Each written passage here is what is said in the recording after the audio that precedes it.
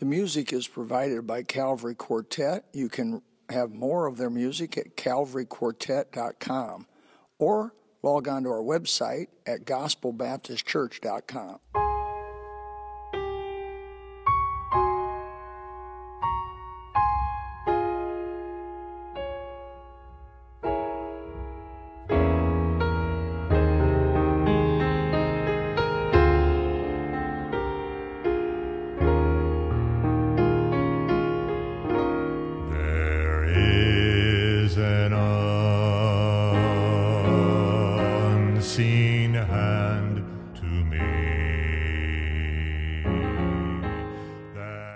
John chapter 10, there, verses 1 and 2, then I'll read 7 through 10. We preach here the gospel out of the Bible. We believe the old King James Bible now been blessed over 400 years, but God is still the best text. It comes from the received text, which is received by the church, 18 centuries worth of documentation. And I stand on it. I'm betting my life on it. And I'm putting my weight on it. I believe it's good. And verily, verily, I say unto you, he that entereth not by the door into the sheepfold, but climbeth up some other way, the same is a thief and robber. But he that entereth in by the door is the shepherd of the sheep. And going to verse 7. Then said Jesus unto them again, verily, verily, I say unto you, I am the door. And I want you to note, not a door. He's the door of the sheep. And notice his language. All that ever came before me are thieves and robbers, but the sheep did not hear them. I am the door. By me, if any man enter in, he shall be saved, and shall go in and out and find pasture. The thief cometh not, but to steal and to kill and to destroy. I am come that they might have life, and they might have it more abundantly. Father, now come and sanctify this moment in time, and for these few minutes break through the resistances, the darknesses, the ignorances, the preconceived ideas, the bias, and everything else that may resist the Holy Spirit. Father, break through. In Jesus' name, amen. The fact that there is a door, and Jesus said he is the door, implies there must be a wall. There must be a wall. A door is for passage in and out of a restricted area. A wall is put there to keep out as well as to keep in. When man sinned, he was thrown out of God's presence. It was forcibly done. The Bible says God set cherubim at the entrance of the knowledge of good and evil and tree of life. In Genesis chapter 3, verse 24, it says, so he drove out the man, and he placed at the east of the Garden of Eden cherubims and a flaming sword. It indicates there's a flaming sword. Possibly either each one of them had a flaming sword, or maybe one flaming sword, which turned every way to keep the way to the tree of life, to keep us as fallen, our ancestors, Adam and Eve, as fallen creatures now, out of the blessedness of eternal life. No one was getting by the cherubim. No one.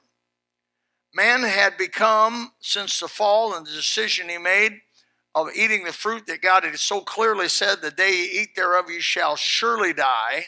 They did not understand what death was. They'd never seen death, never smelled death, never witnessed death. They did not know what death. They didn't know what God was talking about. But what they learned, and what we have learned, that death is multifaceted in many levels. Death, get this out of your mind, death is not a cessation of consciousness. That's one thing it is not.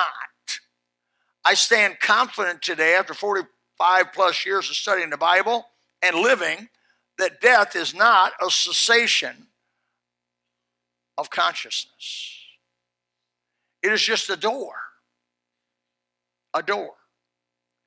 Man had become, since that fall, self-centered and independent of God. He was dangerous to all that is called good. If man was let go, he would have poisoned everything God had made and touched. I want you to take your Bibles to Isaiah chapter 26. I'm not going to have you turn a lot. And if you're not good at turning the Bible, you may just want to listen. Isaiah 26:10. What a verse. What a verse. What an insightful verse. It says, let favor be showed to the wicked, yet he will not learn righteousness. In the land of uprightness will he deal unjustly and will not behold the majesty of the Lord. What the verse is basically saying is, give all the grace you want to the wicked, and he's still not going to accept it. And if you allowed some way by your misplaced benevolence, you allowed man to go to heaven unregenerated by the blessed Holy Spirit and cleansed by the blood of Christ, if somehow you let him go there, he would destroy heaven. He would deal unjustly in the land of uprightness. Some people have told me if I had a better circumstances, I'd do better. That's a lie. You don't need better circumstances. You need Jesus. You need to be born from above. Isaiah chapter 59, verse 2 through 4 says, but your iniquities have separated between you and your God, and your sins have hid his face from you, that he will not hear. For your hands are defiled with blood, your fingers with iniquity, your lips have spoken lies, your tongue hath murmured perverseness. And there's not one person in this room who would say that hasn't happened. If you've hated somebody, Jesus said you've as good as murdered them. If you looked on a woman and lusted after her, Jesus said you've committed adultery already in your heart. There's probably not a person in this room who hadn't broken all 10 commandments over and over again. None calleth for justice, verse 4 there of Isaiah 59, nor any pleadeth for truth. They trust in vanity, they speak lies, they conceive mischief, they bring forth iniquity. Some have told me, naively, well, I've always been a Christian preacher. How many have heard that statement? Many of you. I've always been a Christian preacher, when the truth really is they've always been a sinner, separated from the grace of God. Now, if you want to say something biblically true, you can say, I've always been a sinner until I came to Jesus and by his grace and through faith trusted in him alone for my salvation. Because you don't have to teach a 3-year-old to lie. You don't have to teach a 3-year-old to hate. You don't have to teach a 3-year-old to tell what mom and dad's doing at home. See, if I want to know about what you're up to at home, I just go to your small children and say, oh, what's mom and dad been doing lately?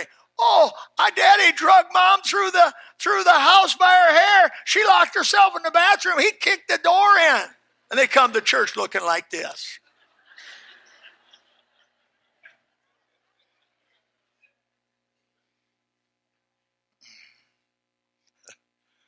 We've always been born on the other side of the cherubim. I've been born on the other side of the cherubim, not the good side either. Deep in the heart of man is a desire to get back to God.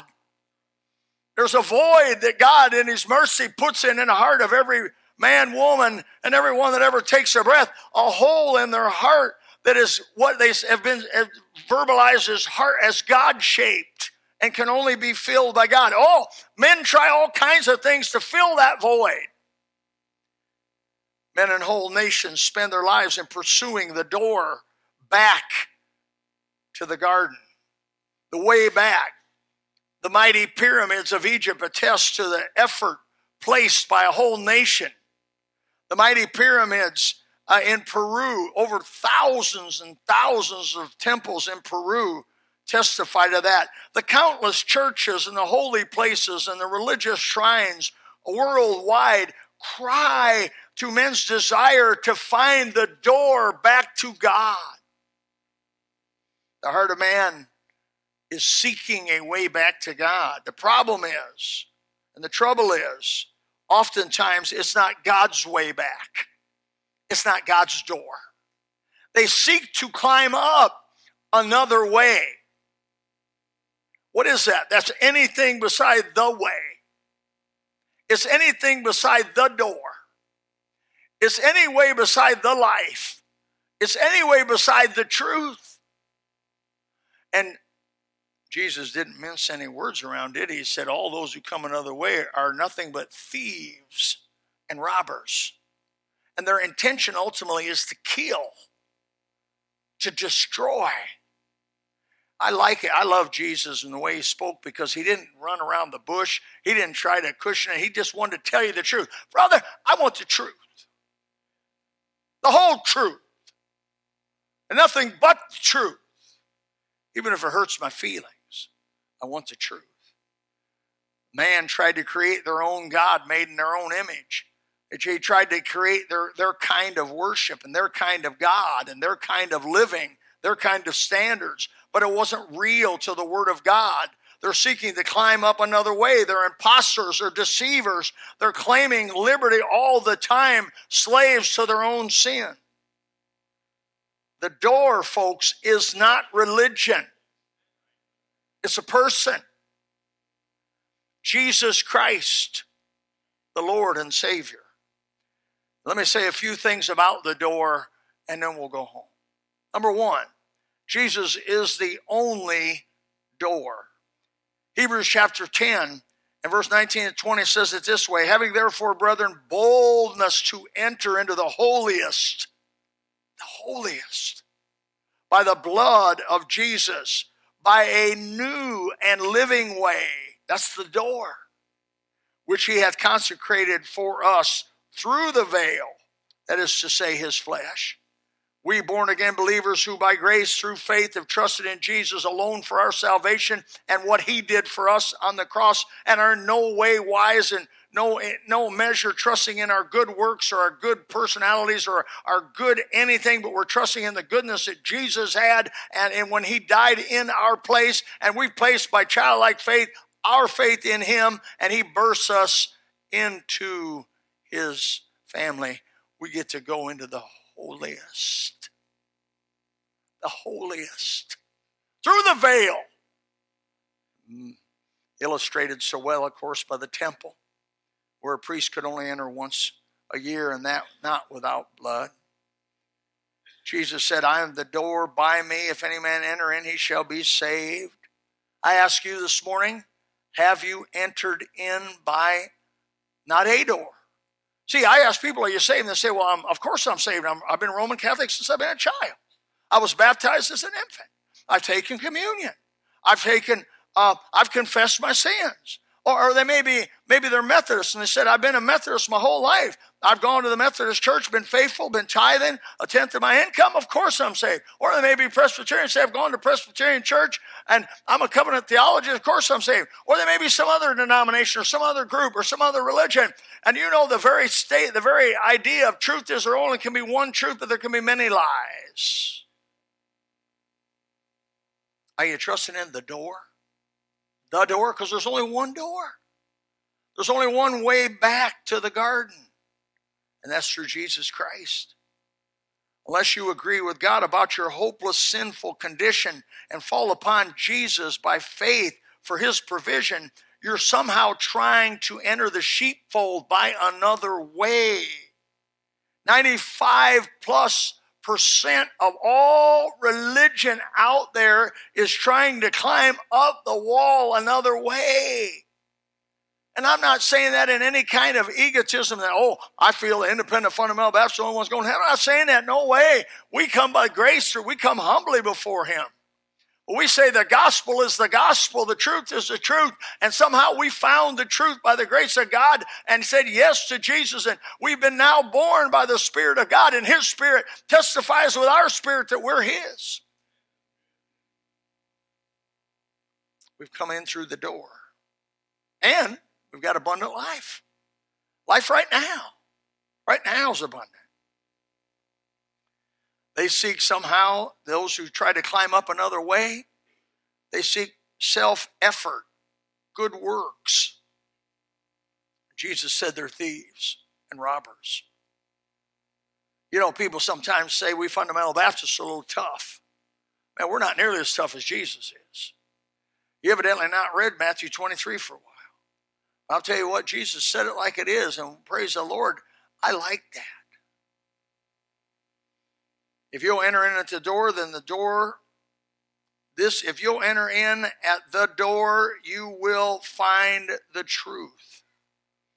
If somehow there's more than one door back to the garden or back to God, then it was not necessary for Jesus Christ to come and die, because if there's more than one door, then why would God send his only son? It takes the significance of the thing away, doesn't it? In other words, if the Islamics are going to heaven, and as if the Buddhists are going to heaven, and as if these other religions are going to heaven that violate the Word of God, and they try to go up some other way and they make it another way, if that's true and they can do that, if it's true that many roads lead to heaven, then God the Father sacrificed his Son needlessly. What kind of a God is that? The fact that it is the door, the only door, talks of God's situation that there would be no way back to him except his Son gave himself. And he did. He is the only way, the truth, and the life. We see that the door is a person, that's Jesus Christ. Secondly, the door is an open door. Jesus is an open door for all the failed and failures. And everybody said, you know, the Jews, they saw themselves as a chosen people, and indeed they were special, chosen, peculiar. But mistakenly, when they got saved, they thought they were the only ones that were going to get it. And when Jesus finally came and gave himself, they kind of thought they were the ones. They struggled with the fact that the Gentiles were going to be saved. How many here are Gentiles this morning? Raise your hand. Well, it should probably be the old crowd. There may be a couple Jewish-born folks here, but usually not many. Are you not glad that Jesus allowed the Gentiles to be brought in the plan of salvation? My forefathers were a bunch of idol worshiping, star worshiping, but they were not monkeys.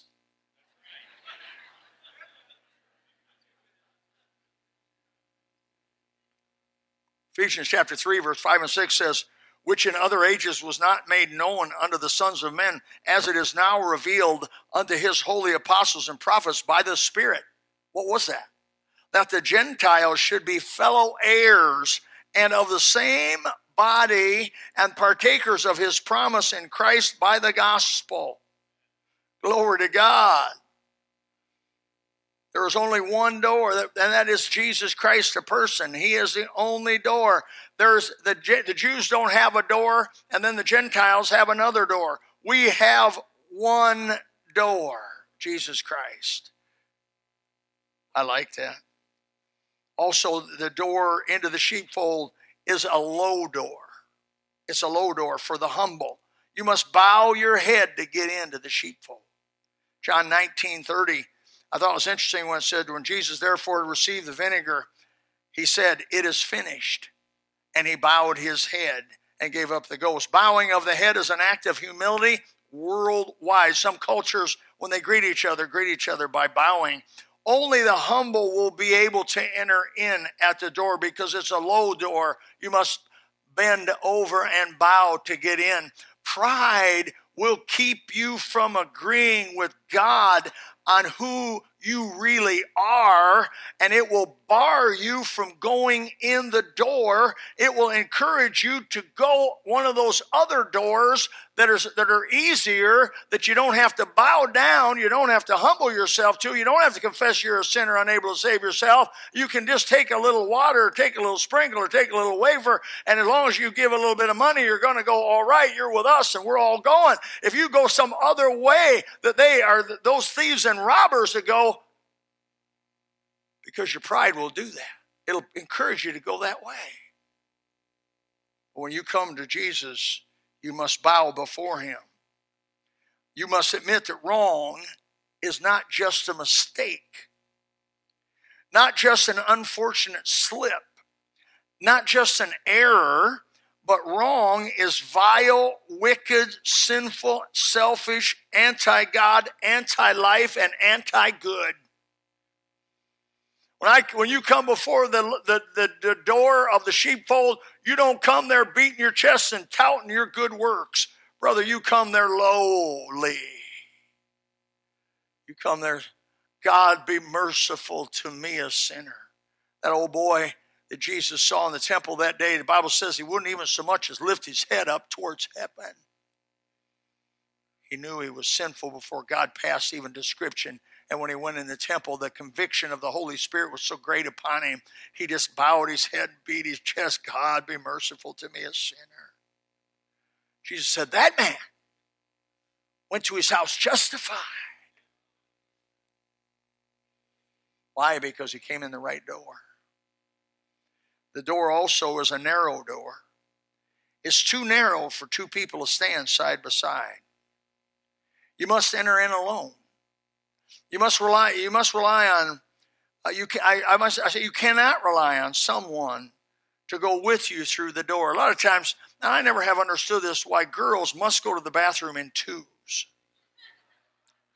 As a male, I've always been curious a little bit, never had enough courage to actually ask. But I know we men, we are able to go to the bathroom by ourselves. But for some reason, girls got to go 2 by 2. I don't know, and they hold hands a lot, and that always has bothered me.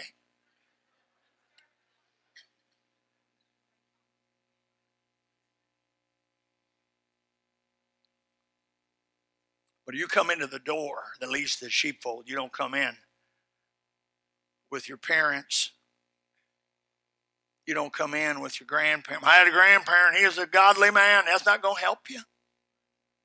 I had a grandma. She loved Jesus. That's not going to help you. I had a mom and dad love Jesus. That's not going to help you. You've got to go through the door alone. Why? It's a narrow door. You must come to God alone. It's so narrow, you can't even bring any good works with you. You come naked before God and say, I'm a sinner unworthy to be saved. I do not merit it. I do not deserve it. I cannot earn it. Jesus must be you. He said, that's right. Come in, my son. Come in. You need to face your sinful condition, face your iniquities, face your failures, face, it's going to be, because it's a narrow way, it's not comfortable. It's not comfortable. People come to me and say, I go to church. I go to your church. I just don't feel comfortable sometimes. I think, praise the Lord. We're not talking temperature either, let me tell you. I've had people come to me and said, you must have been with me all week. I said, no, I was not, but God was. Oh, you knew what I've been doing, but God knew. I've had people literally with a conviction say, come out after the service, say, how did you know? Who told you?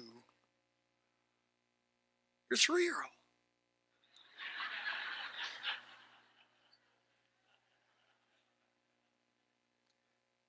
When you come through that narrow door, I hate to tell you this, young people, but you got to leave your Facebook friends. You got to leave your Twitter friends.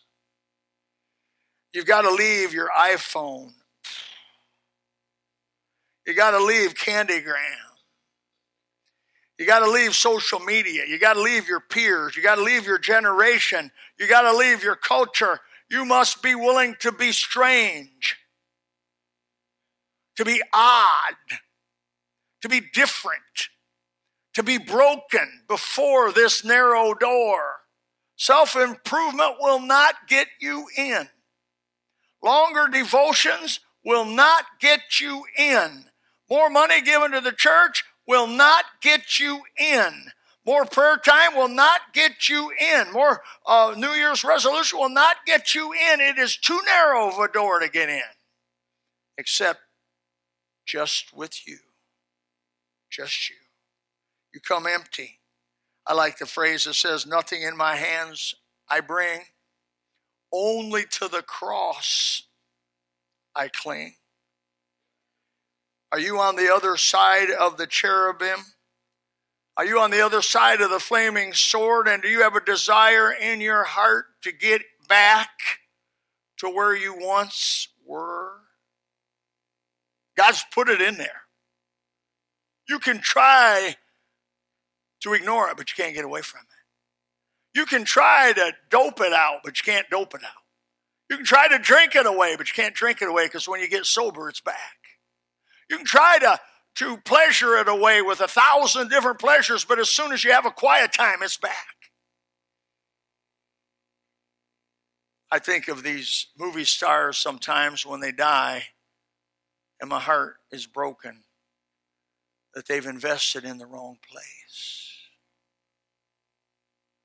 I think of people that have spent their whole lives trying to gain the world, and they lose their soul.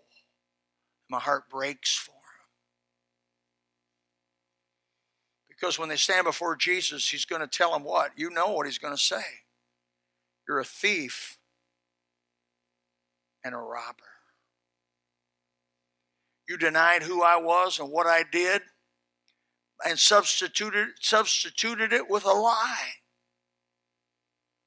The Bible says that your name will be searched for in a book called the Book of Life. Does his name appear? No, his name does not appear. And the Bible says all whose name are not found written in the book of life were cast into a place called the lake of fire. Now look, I'm not making it up. Go look at it yourself. Revelation chapter 20, 14, 15. Look at it yourself. Revelation chapter 14, verse 10. Look at it yourself. Revelation chapter 22. Look at it yourself. Matthew chapter 25. Jesus spoke more about this place called the lake of fire, a place called hell, than he spoke about heaven. Why? Because he didn't want you to go there. And nobody in his right mind would want to go there. There'll be no party there. As far as I can tell, there'll be no light there. You'll not be able to see anybody else. You'll not be able to talk to anybody. The most absolute loneliness that loneliness could be possibly defined seems to be a place called the lake of fire, a place called hell. Nobody wants to go there. But if your name's not found in the Lamb's Book of Life, you, according to the Word of God, according to Jesus, you will go there. Now look, you've heard enough gospel this morning to be saved. The Bible says, if thou shalt confess with thy mouth the Lord Jesus and believe in thine heart that God hath raised him from the dead, thou shalt be saved. The Bible says, for God so loved the world that he gave his only begotten Son, that whosoever believeth in him should not perish, but have everlasting life.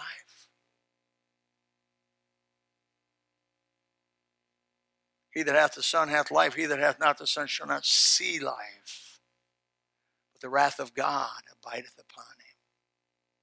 Now, folks, imagine the Father giving his only begotten Son for your sins.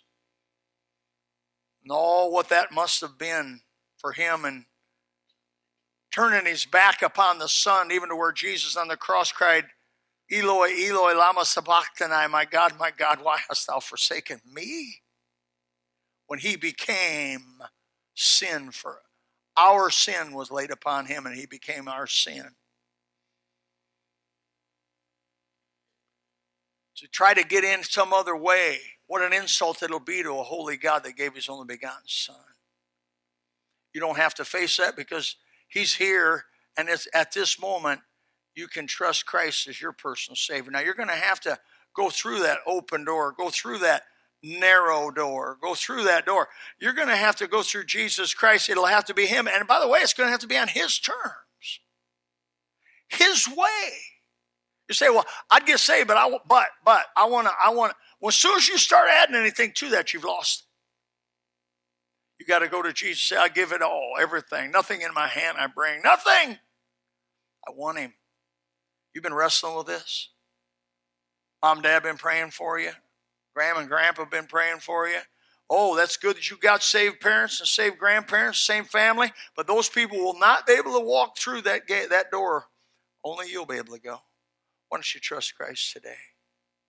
Why don't you make this the day you say yes to Jesus? I believe you are the door of the sheep, and I want to be one of those. Father, we pray this morning that the Spirit of God would come.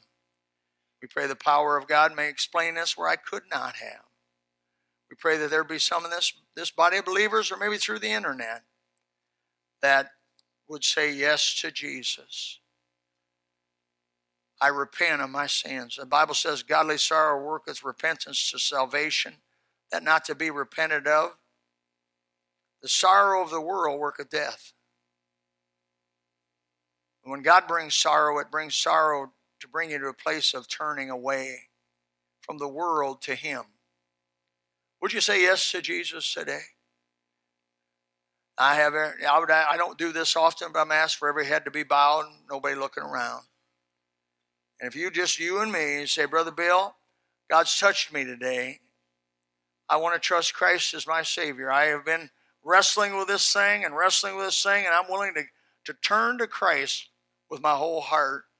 And I would you could pray for me, and I'd like to pray for you this morning. Would you raise your hand? Let me pray for you anywhere. God bless you. God bless you. Anyone else? I'd like to trust Christ as my Savior. Please pray for me, brother. I'll not call you out. I'm serious as a heart attack. Anybody else? Father, we thank you for those who raise their hand. We pray that they'd follow through by your grace so we can help them, give them counsel, and show them the way further. We pray that Christians here today who may have taken casually that door that they once walked through, that they would become serious-minded about the things of God, that they would seek your face and you'd help them. Maybe they don't have an abundant life because once they got in, they started wanting to go their own way again. And Father, you help them see it. In Jesus' name, amen. Let's stand together. We'll sing 2 verses just as I am.